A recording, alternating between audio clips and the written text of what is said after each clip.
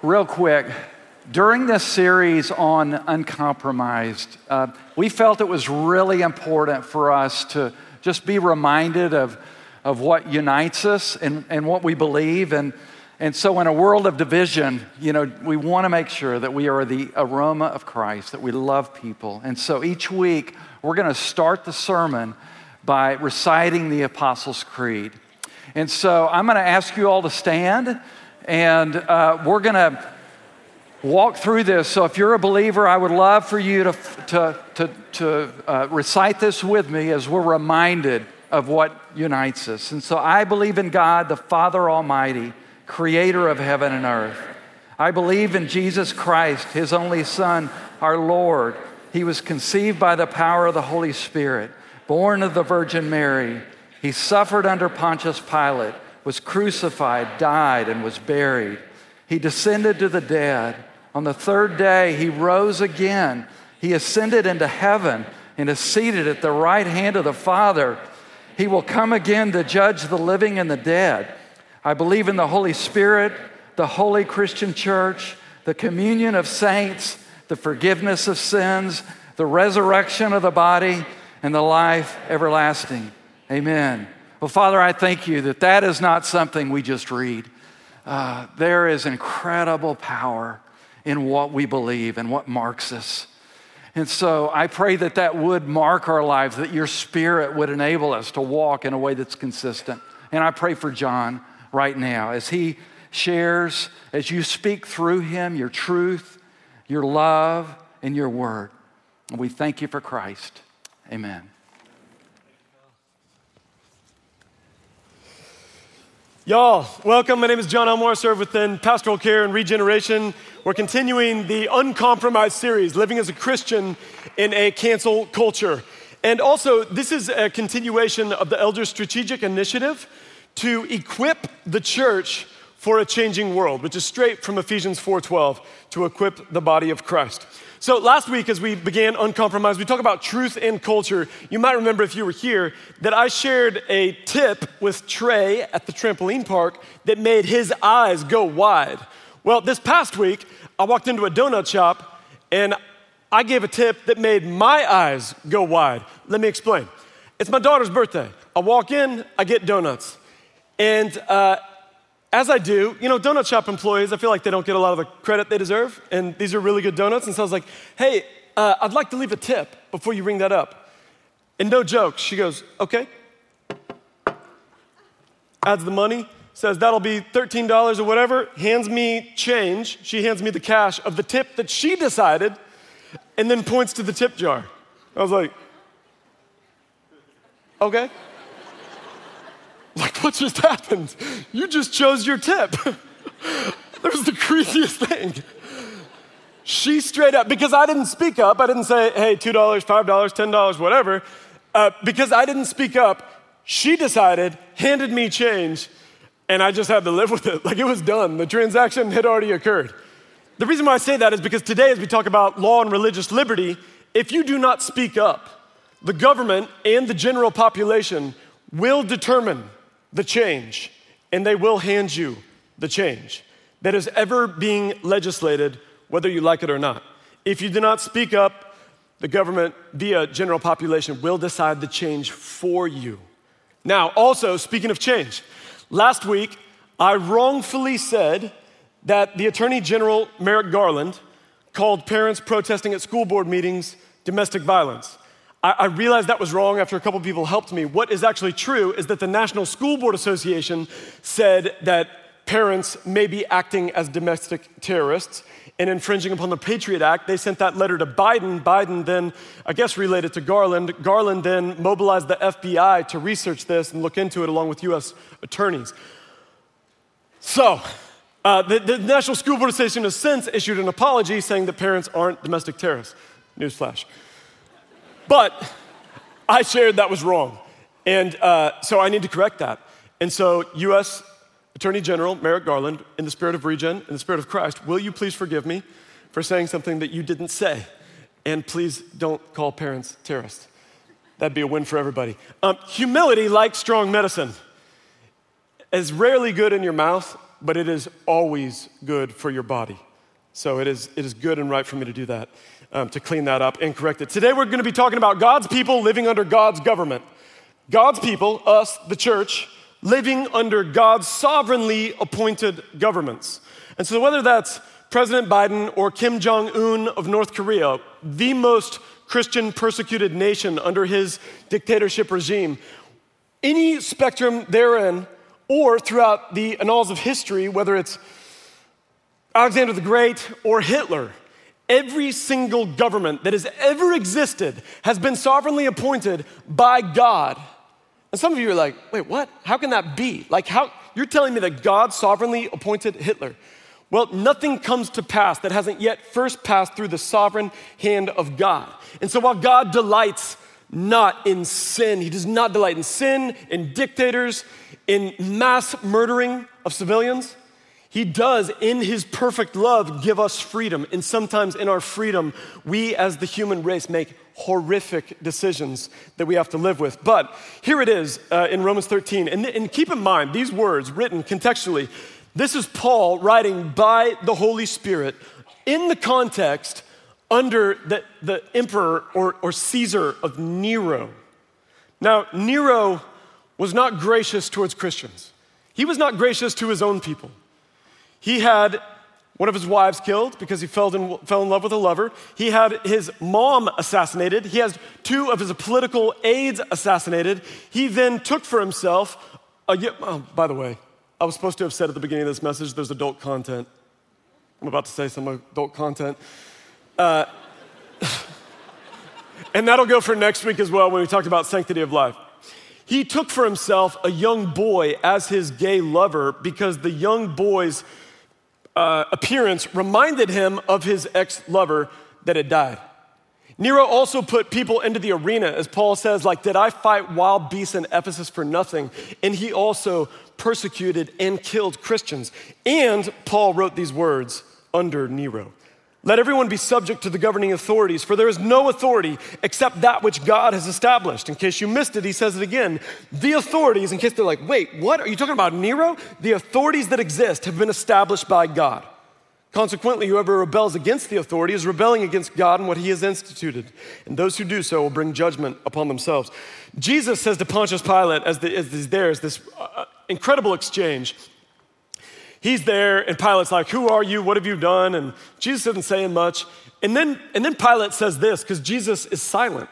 He says, do you not realize that I have the power to release you or crucify you? And Jesus' response is amazing. Jesus says, you would have no power at all over me except that which has been given to you from heaven. The very power that was going to lead Jesus to the cross to be crucified by the Roman soldiers at the command of the Jews was given by the Father. Isaiah 53, it was the Lord's will to crush him. And then also you've got this prophet Jeremiah speaking to the exiles who are there in Babylon. This is what the Lord Almighty says, Jeremiah 29. The God of Israel says to all those I, Yahweh, Jehovah, I carried into exile from Jerusalem to Babylon, build houses and settle down, plant gardens, eat what they produce, marry and have sons and daughters. Wait, what? Oh, we're gonna be here a while. Have sons and daughters? Find wives for your sons and give your daughters in marriage. Okay, we're gonna be here a while so that they too may have sons and daughters. Now we're talking about 3 generations in exile. Increase in number there, do not decrease. Why? Also seek the peace and prosperity of the city to which I've carried you into exile. Pray to the Lord for the city, because if it prospers, you too will prosper. The word there that God uses is shalom. Now we've abbreviated shalom to just be this flippant word for peace in the Old Testament. It's much more than that. It's holistic wellness, wholeness of body, mind, and soul. That's what shalom is. It's this holistic peace and presence of God. And he says, as you seek the shalom of the city, you will have shalom. I've carried you in exile, and I want you to increase, don't decrease. Embed yourself there and seek the shalom of where you live, that you also will experience shalom. And it's what we're to do today. This is very instructive to us because under Nero, under Nebuchadnezzar in Babylon, and here we are in an increasingly pagan nation, post-Christian, in America.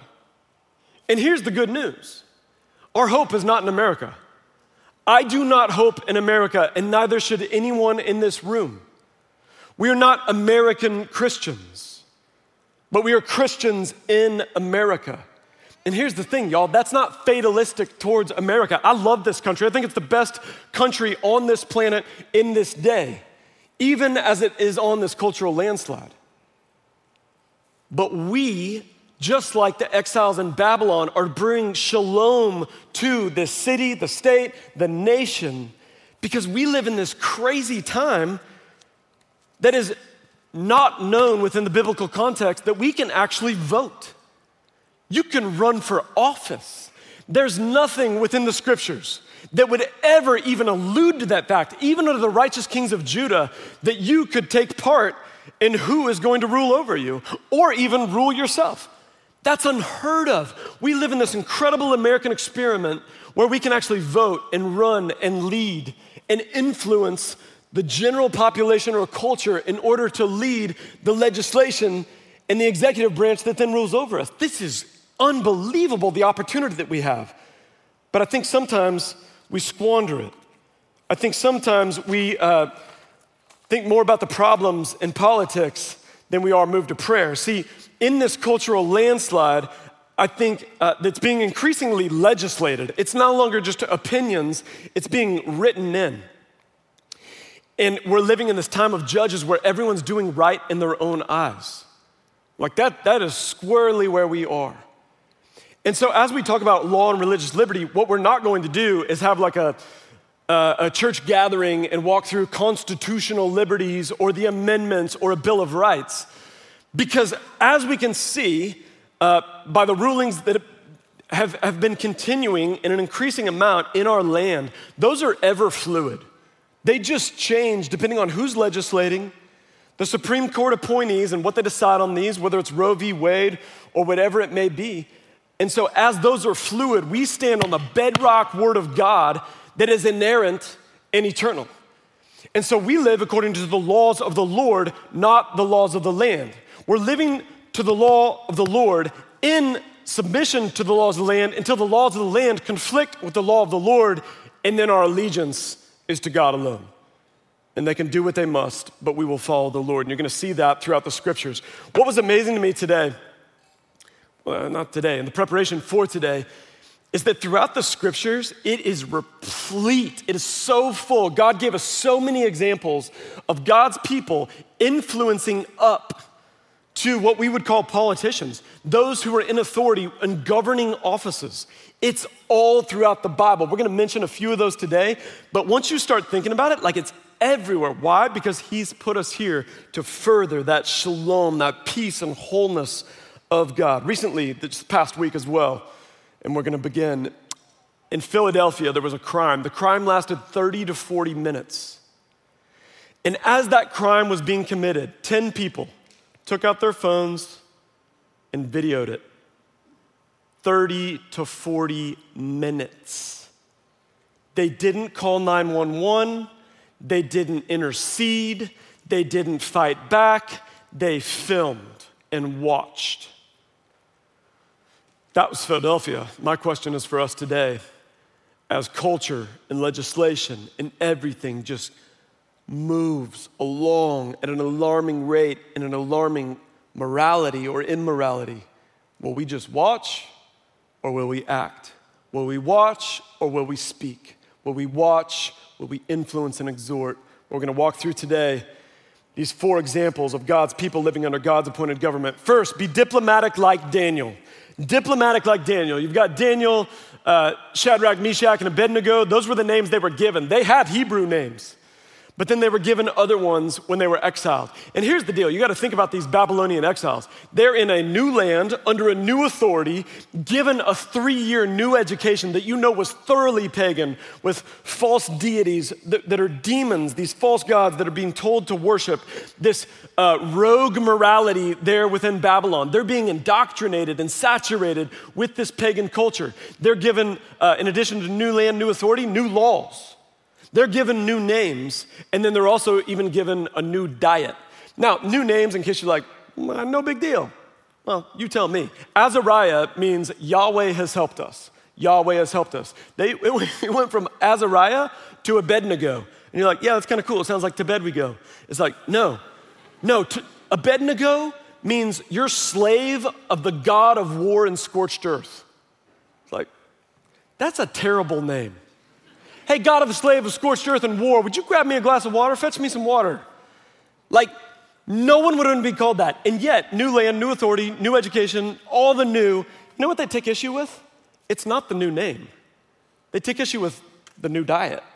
And if it was me, I'd be like, dude, I'll eat the hot dogs and bacon. Just quit calling me that.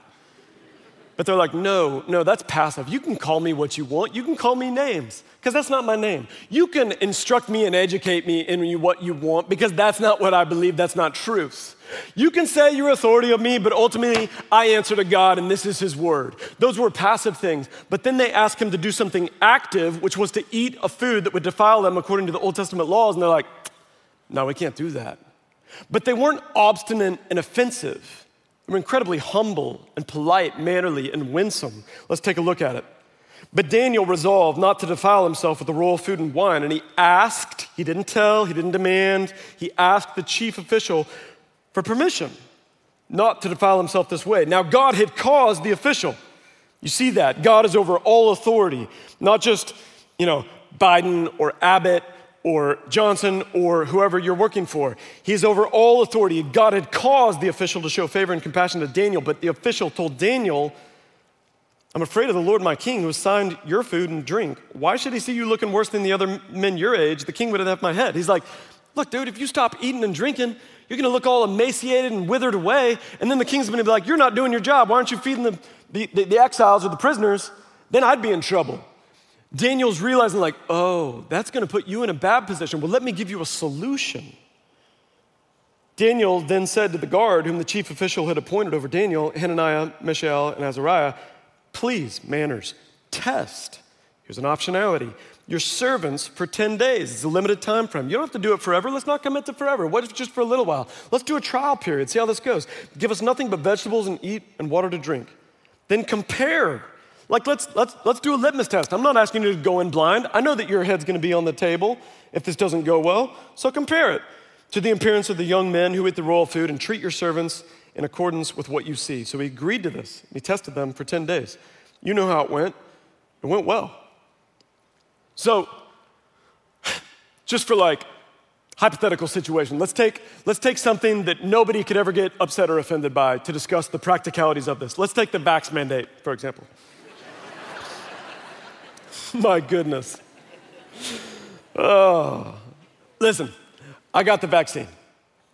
Pfizer, in case you're curious. That becomes a topic of conversation, like which one did you get? Which booster are you going to get?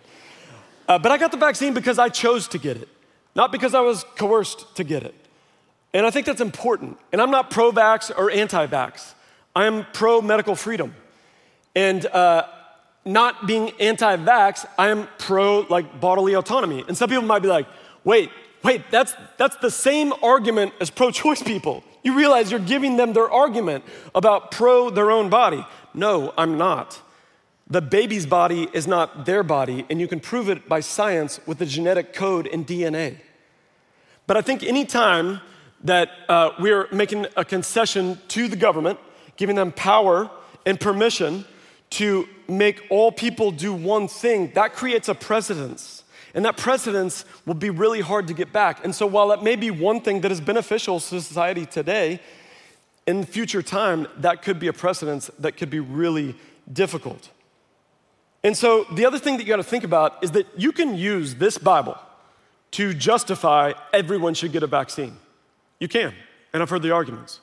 And you can also use this same Bible to argue everyone should be able to make their own decision. And you can, and I've heard the arguments. And so what it leads me to think is that it's a Romans 14 issue, that this is an issue of conscience and conviction personally. And in Romans 14, as they walk, as God instructs us about that which goes into his body, that's the example that he uses there is food, he says these three things. He says, don't quarrel about them, don't despise each other, and don't judge each other. In John 17, I was reading it through my time with the Lord this week, we know that Jesus says, and in this, all people will know that you are my disciples if you what? One another. Love. If you love one another. That's how they're gonna know that we're of Jesus. But do you know then what he prays for us? You'd think he would go on and say like, okay, God, so Father, let them love each other, let them love each other. I pray that they would love each other as you and I love each other. He doesn't. You know what he says is? Father, let them be one just as you and I are one. It's the refrain of this great high priest prayer that he gives. Is he's like, hey, the world's gonna know by how they love each other. Now, to that end, Father, what I'm gonna pray for is that they would be one, that they would be unified, that they would forsake friendly fire, that there wouldn't be this infighting over questions of conscience and conviction. I think it's really important. If you wanna get a vaccine, this is not an issue for you.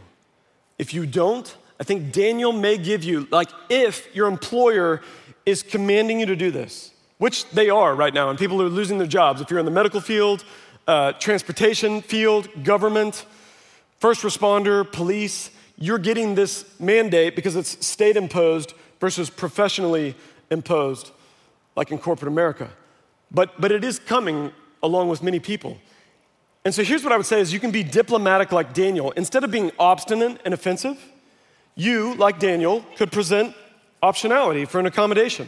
You can't demand it, but you could recognize their responsibility and with humility come and ask for accommodation. Say, hey, what if I distance? I talked to a guy after the first service who walked through this very thing. What if I'll option to distance? I'll have voluntary temperature checks, voluntary testing. I'll wear a mask when I'm around others. There's things that you can do to ask for that accommodation just as Daniel did and give them a time period. And if they agree to it, if they say yes, then you should be the very best at following the ways that you said that you would accommodate them under that. And if they say no, you should work and leave in a way that they will miss you when you go.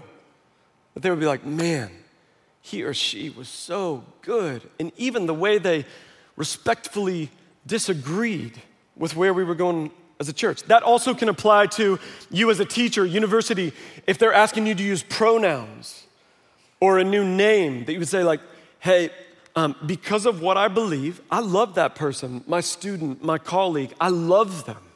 They're my friend. But because of my beliefs, I cannot, with conviction and conscience, use those pronouns or that new name. And so here's some options that I would share. And you can go forth with that in a winsome, humble way. Just as Daniel did.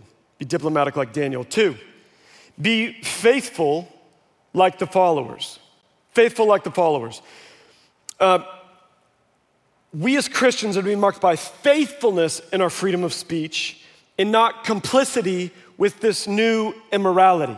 And so for some, that's gonna be speaking up. For some, it's gonna be not speaking at all. And for others, it's going to be speaking for those who can't speak. Let's take some examples. Recently, a YouTuber who had a massive following was removed and demonetized for hate speech. Now, what's the hate speech? You should ask.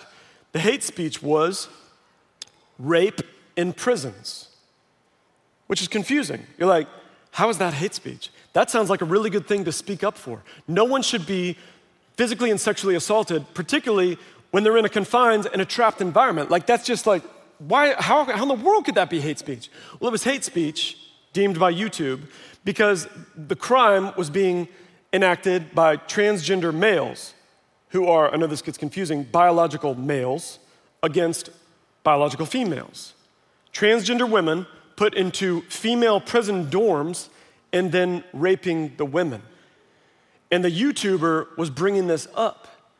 Now, I don't know at what point YouTube jettisoned the Me Too movement, but it seems like they're more concerned of trans rights than they are women's rights at this point, which is what happens with this new morality. It collapses in upon himself.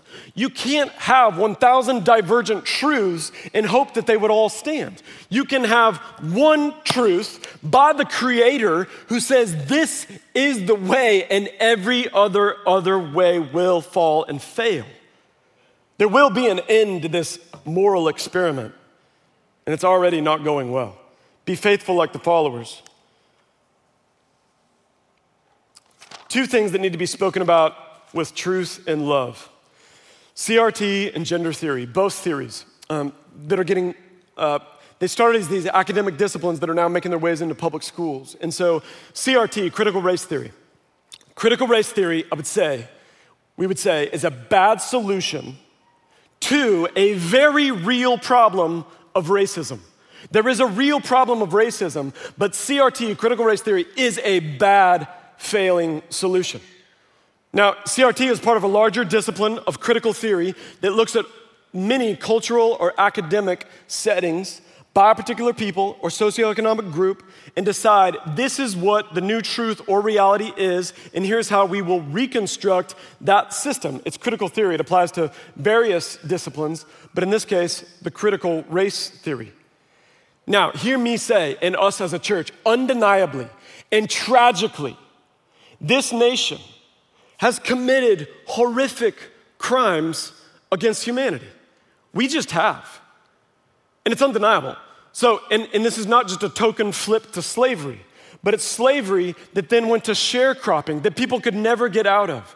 That then in the civil rights movement, before that was the Jim Crow laws and horrible segregation and police attacks by dogs on peaceful protesters and bombings in this city just because a person of color would move into a different neighborhood. Or the Negro in Jewish districts. We would push people out and say, you can live here, by the way, with no utilities. And it's not just a white-black thing. There's also the Asian concentration camps that our government put Asians in during World War II as we threw stones at the concentration camps of Germany that we ourselves did. And what about the Native American Holocaust, the genocide against the Native Americans? And those who were remaining through the Trail of Tears were put on reservations that I've been to that is much more sand than soil, where you can't grow a thing. That's horrible, every single one of them. And anything in this day and age that is still a law that still forwards racism is evil. And we as a church should vote and use our influence to deconstruct and remove those.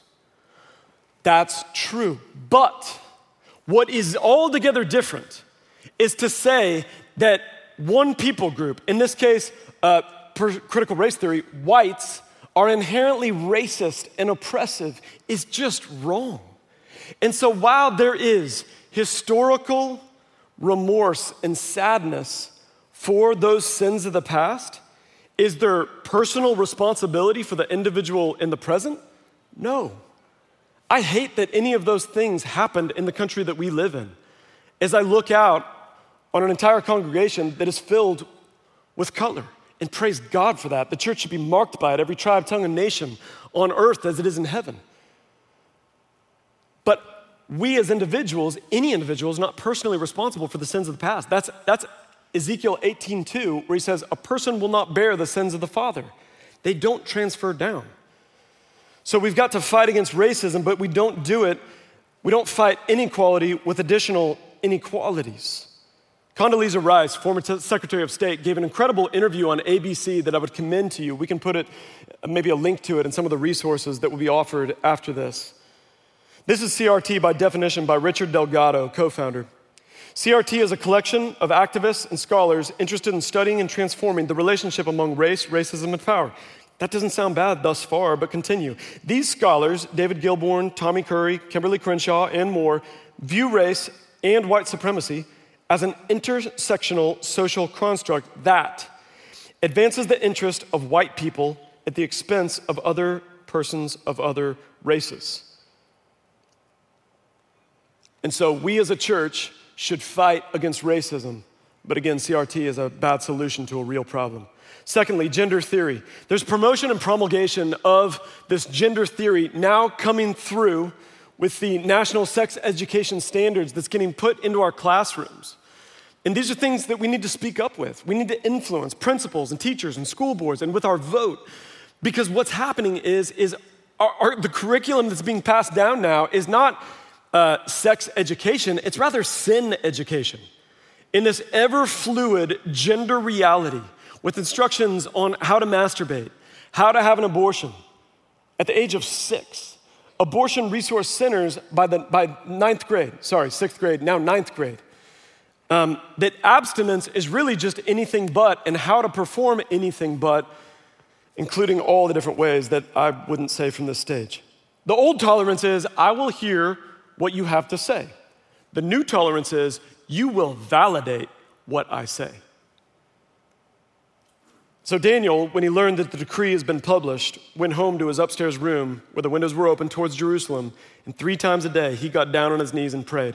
The decree that was established is no one will pray to anyone except the king. And it says when. When Daniel heard that, he's like, well, I know what I'm doing. Goes home, opens the windows, kneels and prays towards Jerusalem. And he's like, come what may, because now the laws of the land have infringed upon the law of the Lord, and I know who my allegiance is to.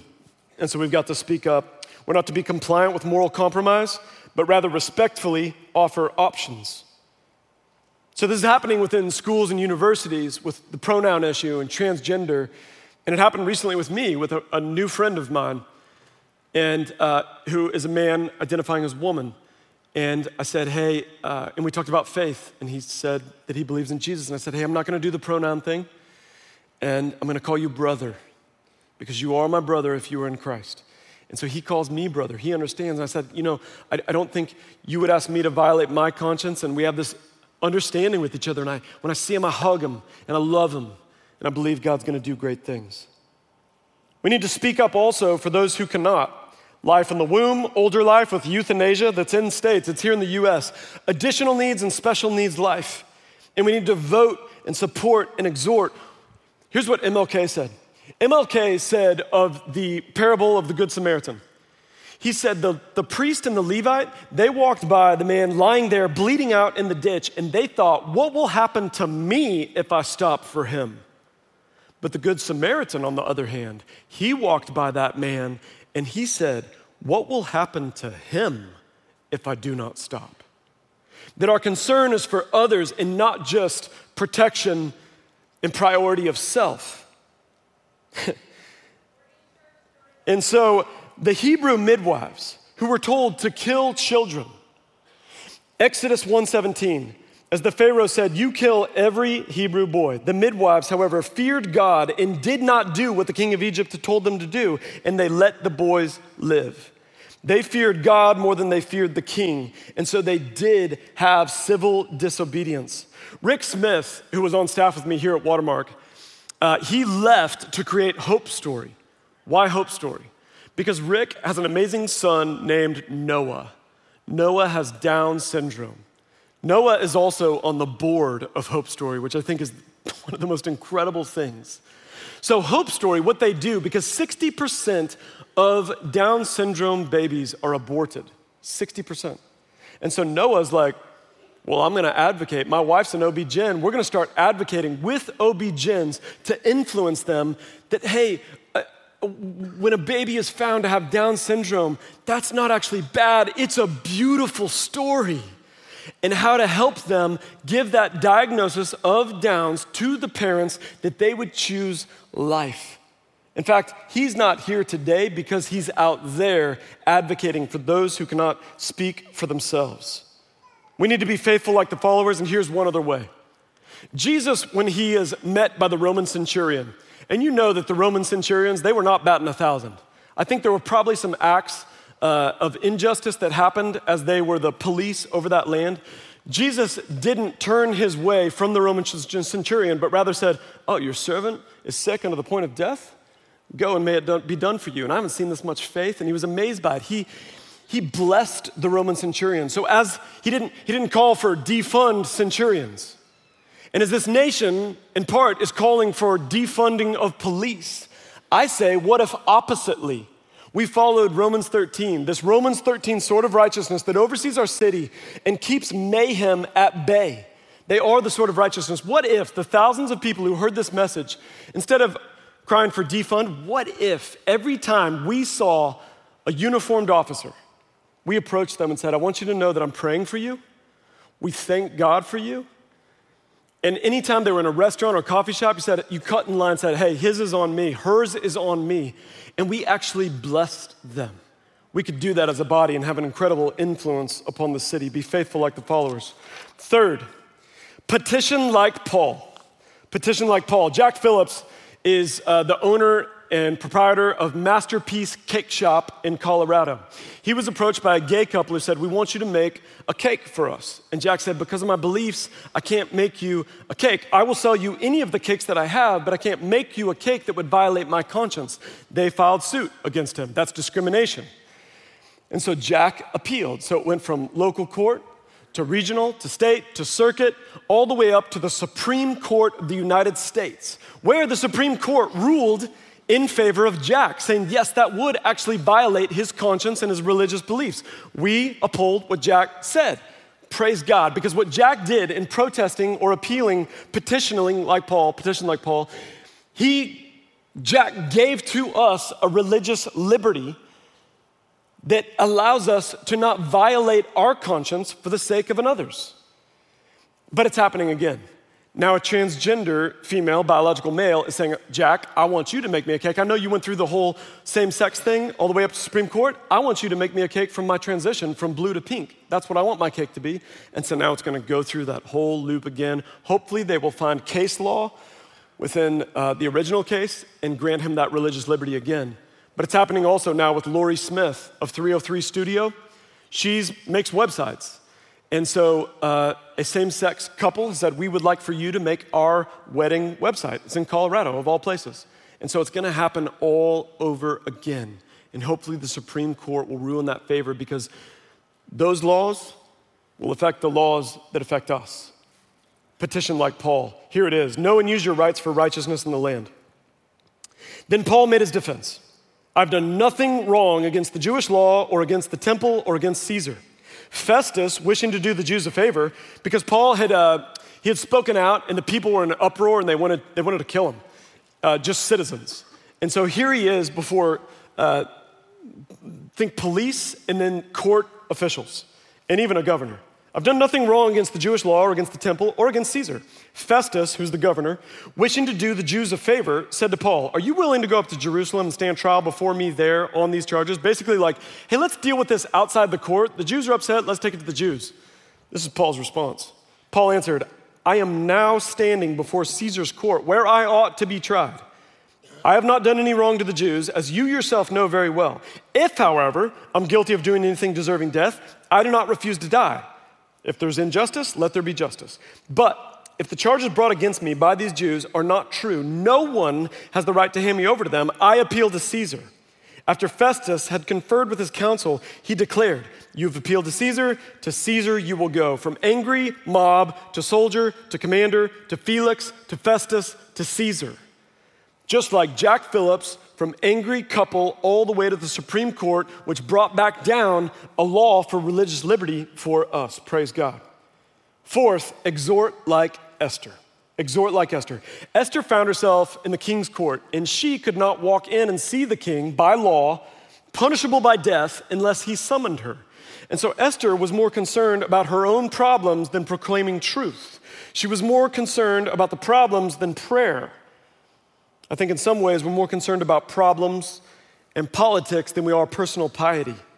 Here's how Esther responds, because Mordecai says, hey, you've got to do this. When Esther's words were reported to Mordecai, he sent back this answer. Do not think that because you're in the king's house, you alone of all the Jews will escape. For if you remain silent at this time, relief and deliverance for the Jews will arise from another place, but you and your father's family will perish. And who knows but that you have come to your royal position for such a time as this. And in response, she says, you're right, Mordecai, have everyone pray and fast, and I will go before the king. And I and mine, we will pray and fast as well. And the Lord, sovereign over that government, gave and issued a decree that spared the Jews. May we not be guilty of focusing more on problems than prayer. As such, I want to invite you to pull out your phone and set an alarm for 1:39 p.m. 1:39 p.m., set an alarm that would go off every single day at 1:39. Why 1:39? Because of Psalm 139 that says we are fearfully and wonderfully knit together in our mother's womb. 1:39, because the heartbeat bill is now, it's gotten fast forwarded to November 1st, where the Supreme Court will hear arguments over whether they will transfer the rights of children back to the state and thus would overturn Roe v. Wade. May we not be guilty of being silent and say, well, it's in the Supreme Court's hand, because we can exhort like Esther. We can petition heaven and call upon God, who is over all authority, every governing authority. We can petition and knock on the doors of heaven to a king that we know this is according to his will, to see if he might intervene in the decision by the Supreme Court justices and hand legislation back to the state of Texas for life. That's before they will hear in December the Mississippi 15-week ruling. Pray at 1:39 every single day. Here's other things we can do. We can talk as we exhort like Esther to principals, CEOs, superintendents, coaches, employers. We can influence up, we can exhort them and help them as we disciple them in the ways of truth instead of the fluid laws of the land and the laws of the Lord. Secondly, we can vote. There is an election. Right now there's early voting through October 29th. That will be on Election Day, November 2nd, which is really important because Proposition 3 is a constitutional amendment that would never again allow a state to prohibit a religious assembly, whether it's COVID or a Delta variant or whatever may come, that always people could gather for religious assembly to worship God no matter what the state says. This is an important issue. You can also run for public office. Tom Sharp, who's an incredibly gifted individual, member of this body, he decided, I will run for school board president. Now, Tom's a gifted guy and could use his time in a lot of different ways for pretty lucrative things. And instead he said, with this discretionary amount of time, I'm gonna run for school board president. Why? Because as I influence the next generation, I will be influencing the nation. And so he's doing that. That's a part that he can do to exhort like Esther. Secondly, Adam Magoo, a friend of mine who's a city council person, leading in this city for righteousness, the shalom of the city. That's Adam and what he's doing. He's a gifted attorney, and he has taken time off from that to lead our city. Adam texted me recently and said, hey, I nominated you to pray before one of our city meetings.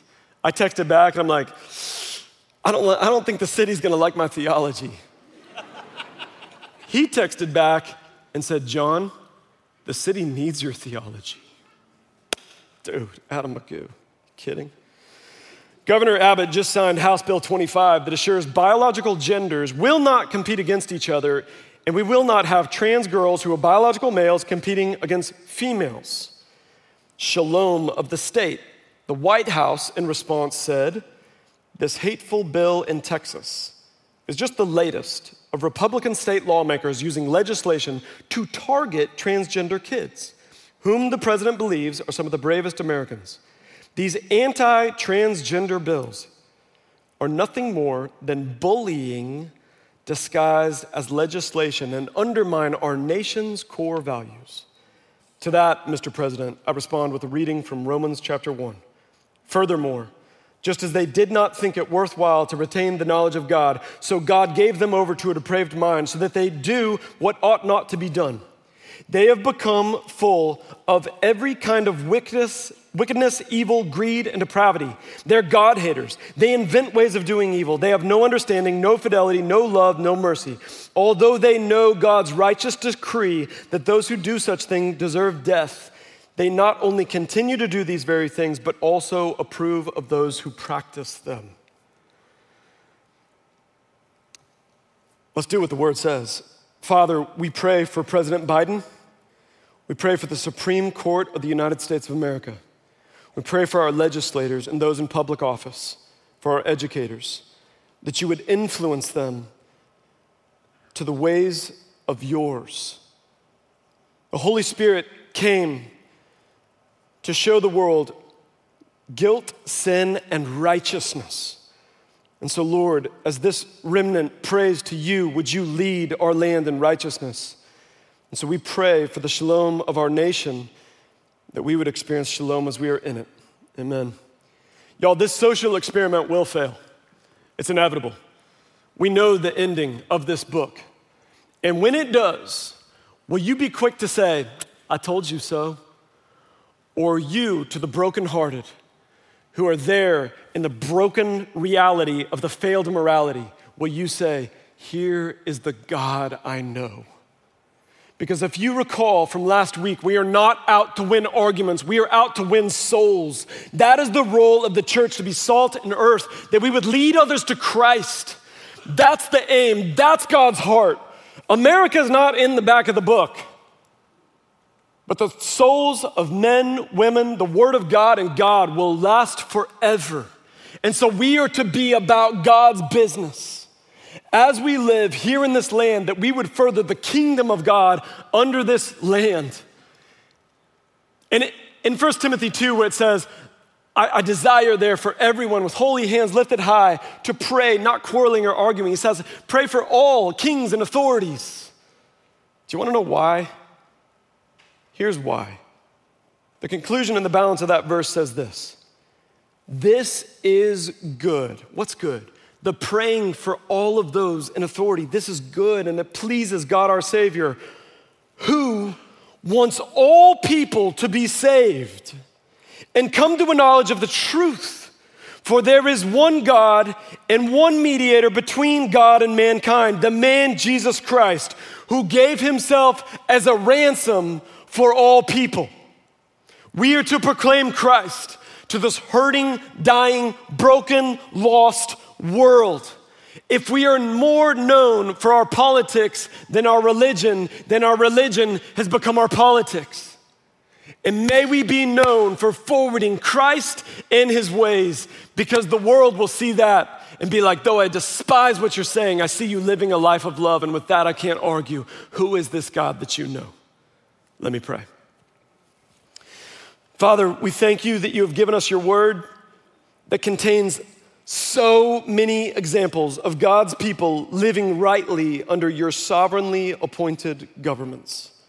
Whether they are righteous or pagan, you've given us these living examples of how to live, that we would not be obstinate or offensive, but that we would use our rights for righteousness, not to be right, but to bring about the shalom, the peace, and whole presence of God to this land, that it was also in that we would find our peace.